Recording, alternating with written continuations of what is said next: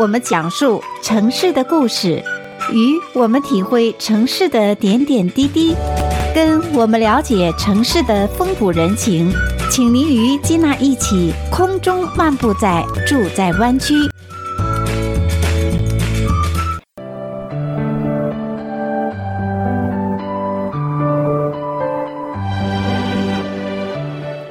亲爱的听众朋友们，欢迎您收听住在湾区的节目，我是金娜。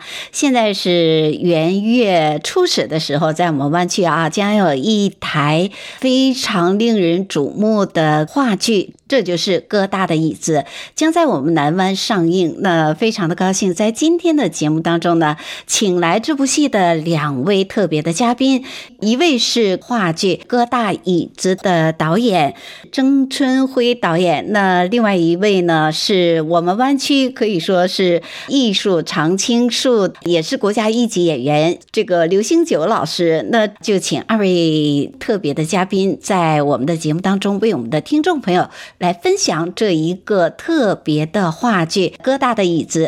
曾导演和刘兴九老师，二位好。你好，主持人金娜你好。金娜你好，听众们大家好。可以说我们的这个直播间都是觉得蓬荜生辉，因为两位都是活跃在我们湾区艺术舞台上的大人物。提到曾春辉导演他也是有着非常丰富的个人的简历。其实他还有另外一个 title， 是美国春辉艺术学院的院长，也兼艺术总监。那另外一个我非常的感兴趣他是毕业于中央戏剧学院的表演系，而且还有着非常丰富的艺术人生。所以曾导演先给我们的听众朋友介绍一下您自己在这个艺术之路一个简单的介绍吧。好，谢谢金娜，很高兴来到你的节目，也借此机会向听众朋友们问声好。我先做一下自我介绍。像刚才主持人介绍的，我是毕业于中央戏剧学院表演系，后来到了日本，在日本 NHK 放送协会担任中国语讲座主持人。来到美国以后，主要是专注于戏剧教学和导演工作。现在是美国春晖艺术学院的创始人之一，兼艺术总监和院长。这个经历听起来好像是寥寥几句其实我觉得整个这个艺术之路也是充满着挑战从中国然后到日本，又到了我们湾区。其实如果喜欢艺术舞台的朋友们应该知道，曾导演在几年前也导演过一部戏剧叫做《飞虎恋》，对不对？对，5年前2018年拍的《飞虎恋》，当时在湾区也是引起了轰动。所以在今天节目当中为听众朋友们所介绍的《哥大椅子》这一部戏其实也是搬上我们湾区艺文舞台。那同时呢，在这部戏当中，我们也请来另外一位特别的嘉宾，他是刘兴九老师，可以说在湾区也是演出了许许多多的话剧。那兴九老师也为我们的听众朋友介绍一下您的这个艺术之路吧。好，金娜你好，听众们大家好，先给你们拜个年吧，新年好。我是刘兴九，这次担当这个几个小角色，这个兼艺术指导。我是原来沈阳歌舞团的这个舞蹈演员，也国家一级演员，演了不少，这60多个角色这个演戏。后来是98年那个杰出人才这个移民美国，全家移民到美国。完了也办的幼儿园舞蹈老师，担任这个学校的演员也好，教员也好，在加州演了许多这个舞台戏，那个《暗恋桃花源》的《蓝与黑》，反正演了许多。完了影视、小品、京剧就样样都行哈。完了纳入了美国创业爸爸90位这个书，完了就美国华人舞蹈协会给我替这个杰出贡献奖。联合国教科文组织这个舞蹈委员会作为世界舞蹈这个聘为舞蹈梦想大使。这次也是今年也是加拿大的这个宝莱这个公司这个健康大使。所以抬头非常的多哈，像郑导演说的非常的厉害。那今天我们为听众朋友们介绍是历史一个传奇的故事——哥大的椅子。那听这个名字就觉得非常的好奇，为什么是哥大的椅子？大家可能会想，哥伦比亚大学一张椅子又会有什么样一个特别的故事呢？郑导演给我们介绍一下。好的，谢谢金娜。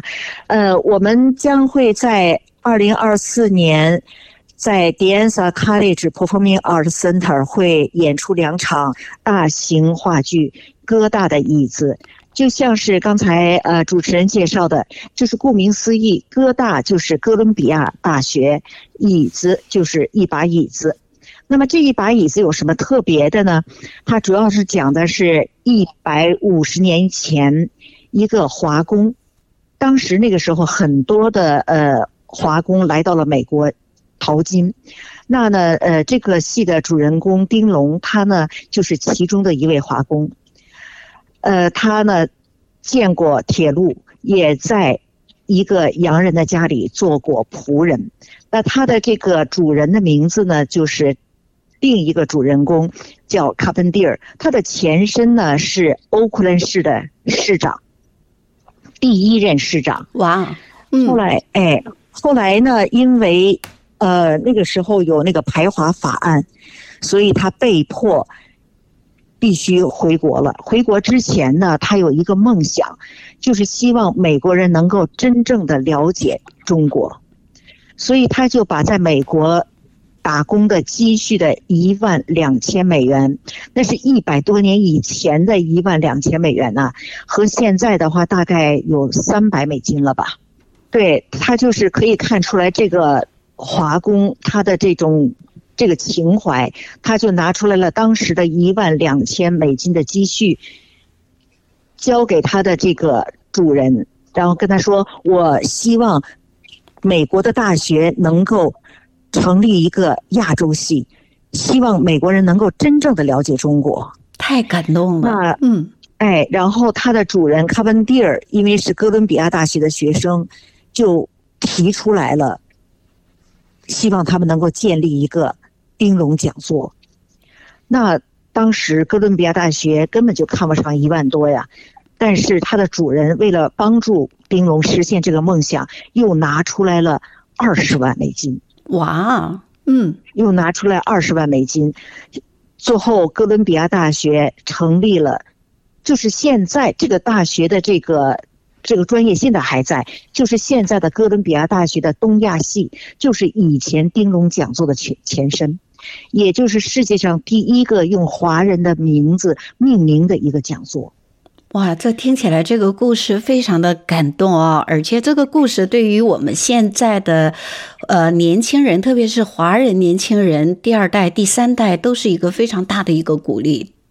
对，那他为什么叫椅子呢？这也是很有意思的，就是卡本蒂尔带着丁龙去哥伦比亚大学的时候，他进会议室，人家看华人不让华人进，然后呢他的主人就说，就给他地位提高，说他是我的秘书，我要让他给我做记录，你如果不让他进，那我就走了。人家没有办法，只好让丁龙进了。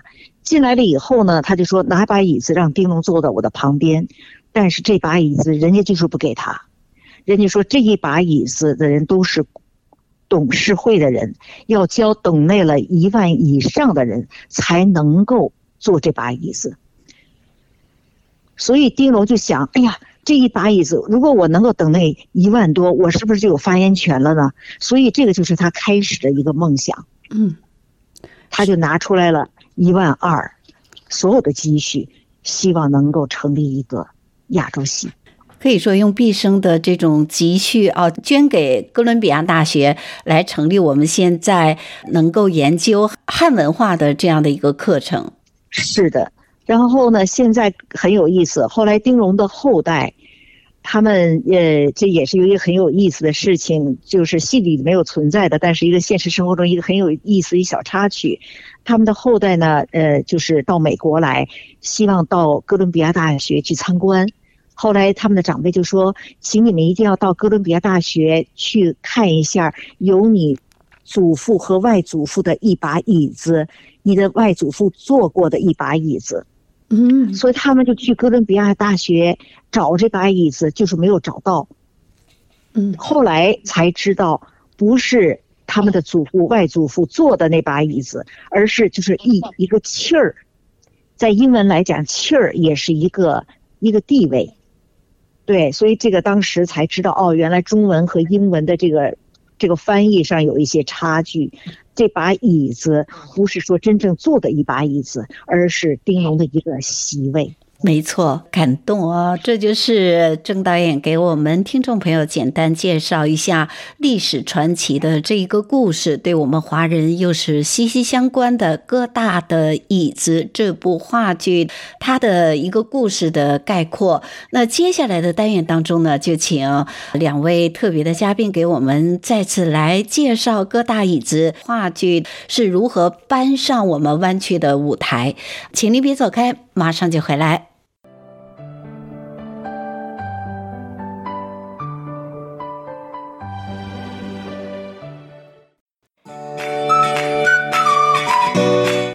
我们讲述城市的故事，与我们体会城市的点点滴滴，跟我们了解城市的风土人情。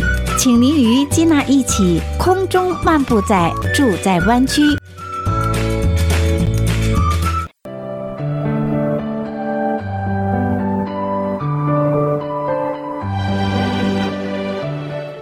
亲爱的听众朋友们，欢迎您再次回到节目当中，继续来收听住在湾区的节目，我是金娜。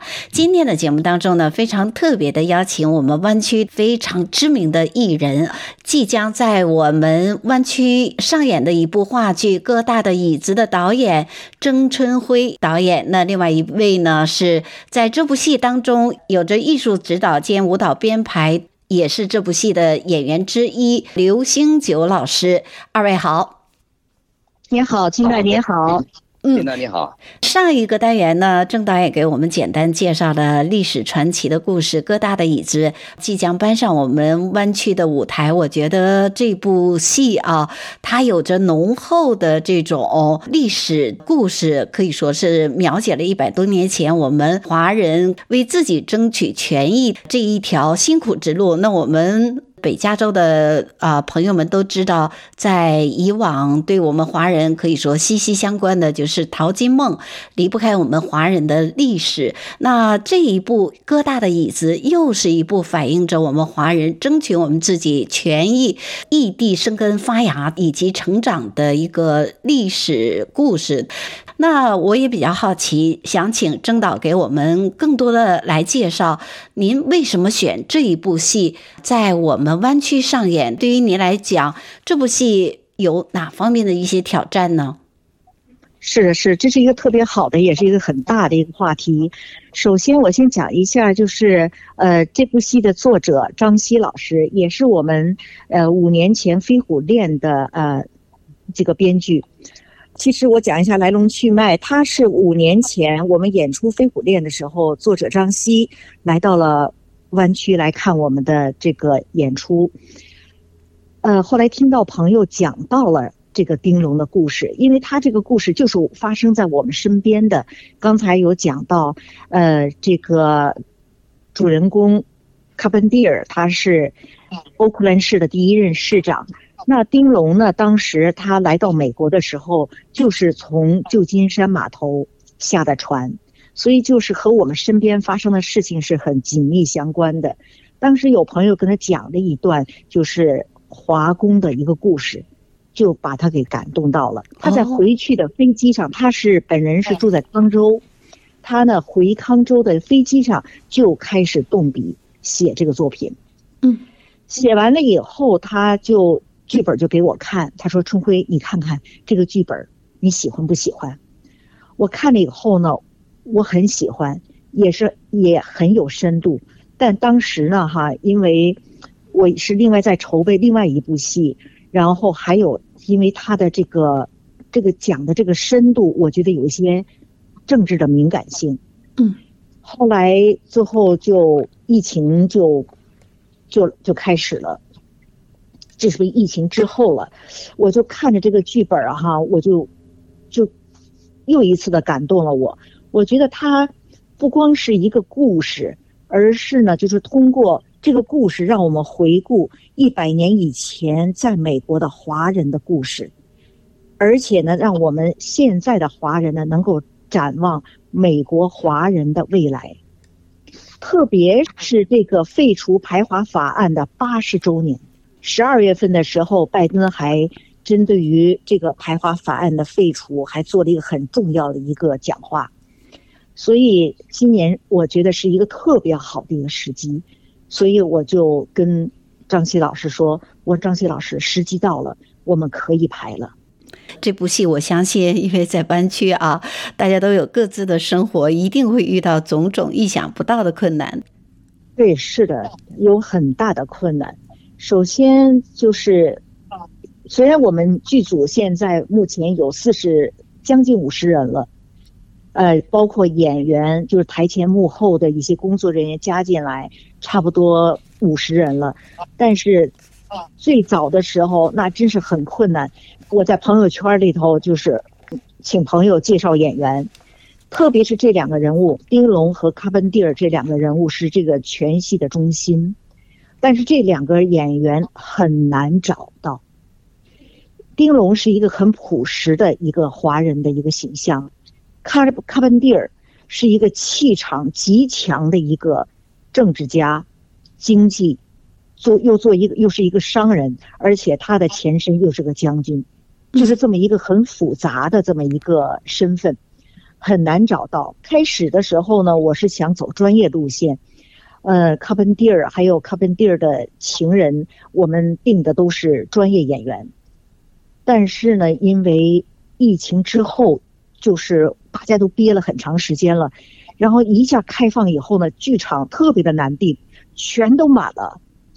我们的剧场出现了问题，后来就被迫中断。然后半年之后剧场订到了，然后又再次重启。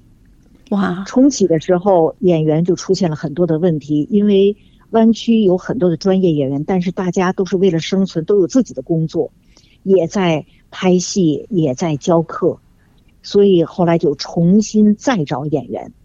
所以在找演员的这个过程就是很辛苦。但是后来演员我们还是很 lucky 在各位朋友的这个帮助下，我们还是就是把这个演员班子给定下来了。一波多折。对，这个就是在找演员的过程中，当时就脱了一层皮的那种感觉，真的不容易啊！很难找。导演也相当于自己带兵打仗，我觉得缺了哪一部分，对你来讲都是缺胳膊断腿的这种上战场的感觉，是不是？对，是。那么呢，下面的话呢，演员有了，那么下面面临的问题就是钱。没有钱你怎么启动这件事情？是的。但是就是凭着一股的热情和凭着自己的一种勇气吧，然后呢，我和这个硅谷凤翔剧社的阿朵，我们2人就是零资金的情况下，我们就开动了。开动了以后呢，在朋友的这个公司的帮助下，在他们那儿用 weekend 我们在那儿排练，然后呢，但是呢，在排练的过程中也是遇到了很多困难。首先刚才就像您说的一样，我们的团队的成员都是有自己白天的工作的，大家都是 volunteer， 白天工作，然后利用晚上和周末的时间呢，凭着自己的爱好和追求来排戏。有的时候我们排练会排到深夜11点。难以想象哈，对艺术的献身哦。对，然后第二天大家就已经很晚了，大家就回去休息了。然后第二天闹钟一响，起来了，又跑到排练场，又继续排练。真是特别的，我是从内心特别的感谢每一位和我在排练场摸爬滚打下来的每一位演员。真的是所有的演员都在倾力在演这部戏哈。那我也比较好奇，就是说在我们湾区，我们大家都知道这个艺文舞台许多人都是半路出家，我们这样讲好了，专业的人士非常的少。这对您来讲，也就是说许多素人来演这部戏，对导演来讲也是极大的一个挑战啊。是的，是的。那么呢，我们就是这个戏有很多的素人。那么呢，因为如果时间长，我们可以呢先开始办学习班，然后呢让演员呢有一些就是作为演员的一些基本素质，然后再排戏，这样就比较好。但是我们没有这么多的时间，所以我们面临的除了金钱之外，另一个挑战就是时间。我们没有时间，所以的话呢，那我作为导演呢，我虽然很愿意给予大家更多的知识和帮助，但是时间真是很有限。所以的话就也不能够从最基础的地方谈起，所以对于这个戏的演员来讲呢，有很大的挑战。但是在这个挑战的过程中，我们眼看着几位主要演员他的进步是显著的，又开始不知道，甚至进场，一个从侧幕走上场就排30分钟，不知道怎么上场，到现在他能够准确的把握住这个人物的这个个性和风格，这个是一个很大的飞跃，真的不容易。对，那我就是在这个过程中吧，我得特别的感谢这个刘兴九老师。那接下来的单元当中呢，就请2位特别的嘉宾给我们再次来介绍哥大椅子话剧是如何搬上我们湾区的舞台。请您别走开，马上就回来。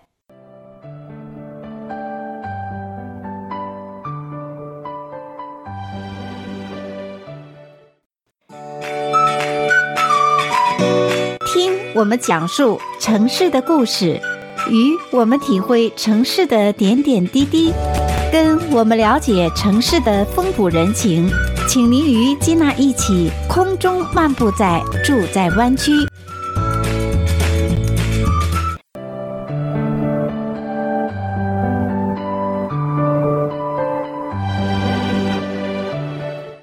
亲爱的听众朋友们，欢迎您回到节目当中，继续来收听住在湾区的节目，我是金娜。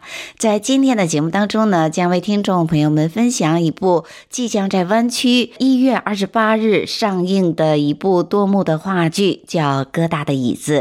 那这部话剧呢，是由硅谷枫香剧社和春晖艺术学院合力打造的一部多幕的话剧。那这部话剧将在1月28日在硅谷的 Deandra College 的剧场为我们的观众朋友们演出这一场多幕话剧。这是一部讲述华人历史的故事。那有关这部话剧的更多的细节，我们在今天的节目当中呢，特别的邀请到这部话剧的主创人员，一位是哥大椅子的导演曾春辉导演，那另外一位呢，是在这部话剧当中扮演多位角色的湾区老艺人刘兴九老师。2位好。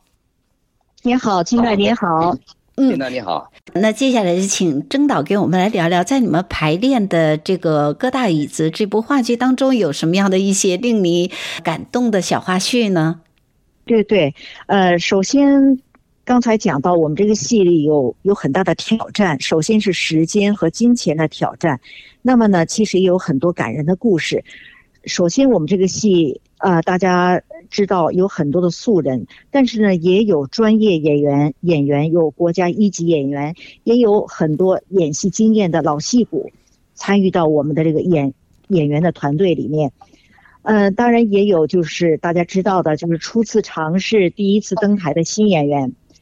但是我们这部戏的排练过程中，最感人的就是老人带新人。比如说像刘老师，大家知道他是国家舞蹈1级演员，那他在我们这戏里呢，其实就扮演一个小的角色，就是李莲英，也就是一场戏。但是呢我们在演员的这个圈里，我们有一句话就说的是没有小角色，只有大演员。没错，对，即使虽然是一场戏，你也能够感觉到这个老演员对于艺术的这种认真。他虽然一场戏，但是他呢不断的认真的钻研分析然后呢，他还就是刘老师呢，除了排自己的戏之外呢，还在排别人的戏的时候呢，也尽量到场。到场干什么呢？给予别人支持。然后呢，还给那些请假的演员替位对词，我代替那些请假的那些演员来排练。我讲2个特别有趣的故事，就是我也是希望听众朋友了解一下我们排练的一些小花絮。就是比如说有一场就是慈禧太后和李莲英的戏，就是说这个故事呢，就是丁龙呢他想成立东亚系，这个事情呢后来传到了中国。那么中国呢，当时慈禧太后呢也想搞这件事情，就投资这个事情，所以有这么一场戏是慈禧太后和李莲英的戏。后来刘老师就跟我提到，他说，当慈禧要提到就说按摩腿的时候呢，他说我觉得我应该爬过去给慈禧按摩。我觉得这个建议也挺好，但是就是觉得有人家刘老师大演员，没错，然后呢又年纪又这么大了，让人家爬过去给慈禧按摩，就觉得有点不好意思。那个演慈禧的那个慈禧的那个女演员也一再的讲，哎呀不要了不要了不要了。但是呢，后来我和刘老师我们2人说的感觉是不错，咱们试试好不好？然后呢，我们就试了一下，那慈禧太后一只腿，那李莲英就说扎，然后就爬过去了，爬到慈禧的脚下去给慈禧按摩。当时就是太感动了，真是很好。只有大演员，没有小角色，每一个角色在于演员的心里全都是重要的。然后呢，还有一个故事呢，就是这个戏的第2场，有一段呢，就是台石填海的戏。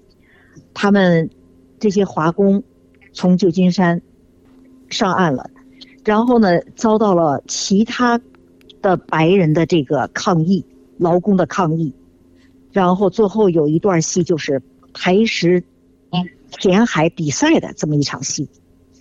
我这场戏我一直在琢磨，我应该怎么能够在舞台上不落俗套又能精彩的表现呢？后来呢，我就考虑到，我就首先在音乐上测试什么音乐是那个年代100年以前的音乐。后来之后我就考虑到用中国传统的传江号子和舞蹈来表现。因为刘老师是舞蹈老师和专家，所以我就跟他谈了一下我的设想。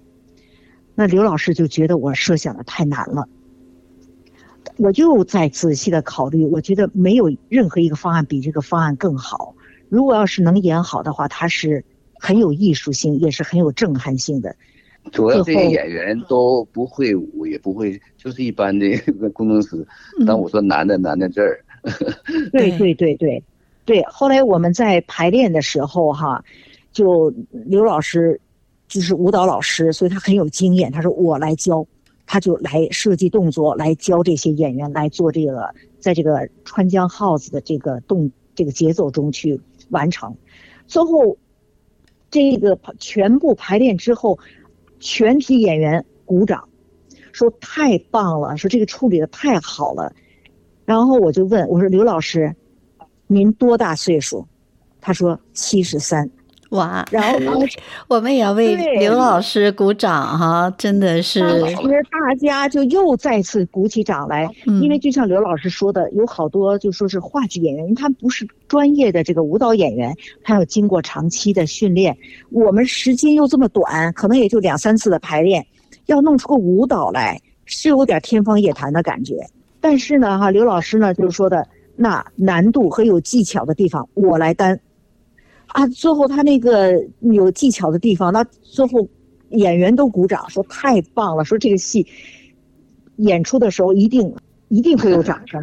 我们敬请期待好好来欣赏这一部大戏《哥大的椅子》。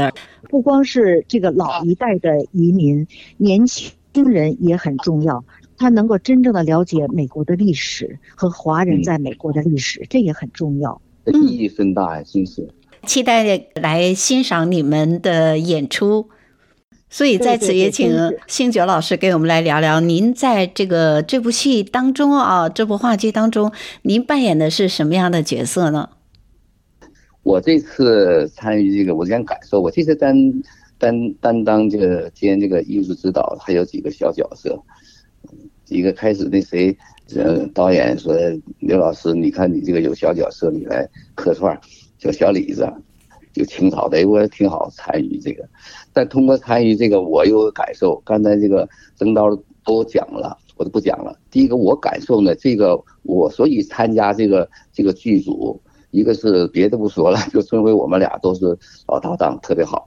一个我感觉这个什么题材好，我就感觉这个题材好，刚反映的华人移民后啊，在哥伦比亚建立刚才说建立一个汉学系这个故事。他这样的这个意义大呢，就是也是为了促进中美良好的关系啊，促进这个种族融合呀，这个想做这个贡献。我这是第一点。第二点呢，我感觉到呢，这个文艺百花园里的话剧这个画吧，就是刚才呢也我在刚刚说是个沙漠在的湾区，就那几段就是我感觉是沙漠。就是特别少，对这个别的这个不管舞蹈啊模特就特别活跃，这个就是感觉就是跟沙漠一样，所以我要参与这个吧，就是好像就是一个就是使这个咱那个文艺百花园这朵花帮浇水施水，这个使这个跟这个别的一个文艺之花的争艳，所以我就积极的投到这里边去。是这样的，那个兴九大哥哦，这是我私下常常这样称呼他，因为我们是东北老乡。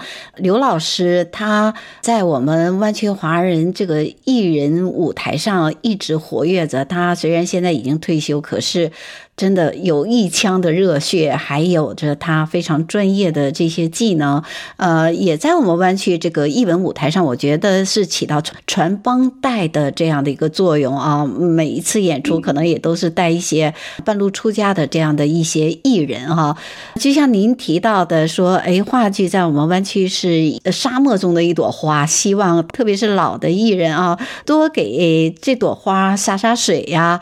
像郑导也是给这些艺文舞台多搭台唱戏，所以回过头来我们来聊这部戏，也就是哥大的椅子，更多的让我们特别是我们接下来的这个第二代第三代的华人子弟能够知道，就是说历史不能被忘记，也不应该被忘记。是的。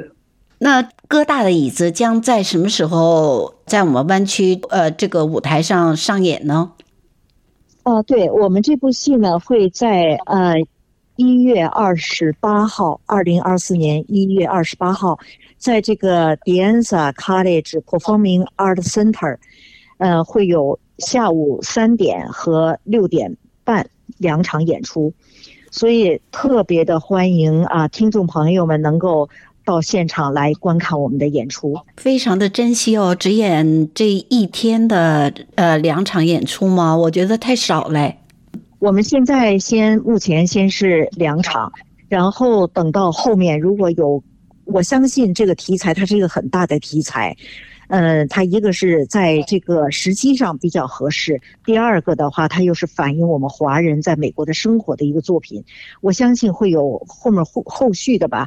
如果要有地方，比如说在稍微远一点的地方，比如说这个 Davis 啊，或者说 Fremont， 我不知道，但是如果有朋友有心想跟我们合作的话，也希望能够和我们联系。我们飞虎恋的时候呢，拍飞虎恋演出之后，因为在湾区的轰动，所以Portland 他们呢就对我们发出了邀请，所以我们当时还去了 Portland 去演出了2场。希望我们这个戏也是通过2场演出能够得到大家的重视，然后还能够有后续的这个演出。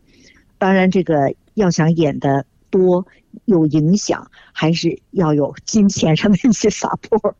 希望希望我们湾区不仅是高科技的重镇，也是能够慢慢把我们的艺术氛围也培养起来哈。那当然这些像曾导说的众人拾柴火焰高啊，大家来更多的来资助啊。那最简单的就是说大家都来去观看一下我们华人导演还有我们自己的这个 local 的这些演员自己来演出的这一部话剧，我觉得是非常值得的，大家来观看，而且非常的珍惜。2场演出在一天，也就是1月28号。那票价是多少呢？我们目前定价是2个，一个是30，一个是50。太优惠了，现在连一顿饭都吃不下来的一个票价，所以听众朋友们就可以享受到这个文化的盛宴，这个非常的难得。更多的购票的方式，我想在网上就可以查到吧。是的，我们呢首先大家可以要想购票的话有几种方式，一个到那个 Eventbrite 去搜索哥大的椅子，这是网上购票。还有的话呢，可以通过微信搜索公众号硅谷风香剧社哥大的椅子，就会看到我们的信息。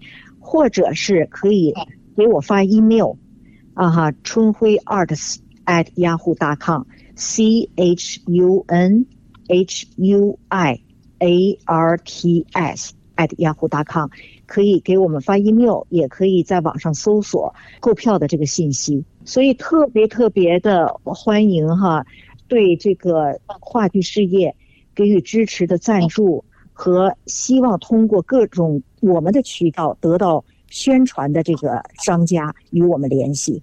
特别的感谢。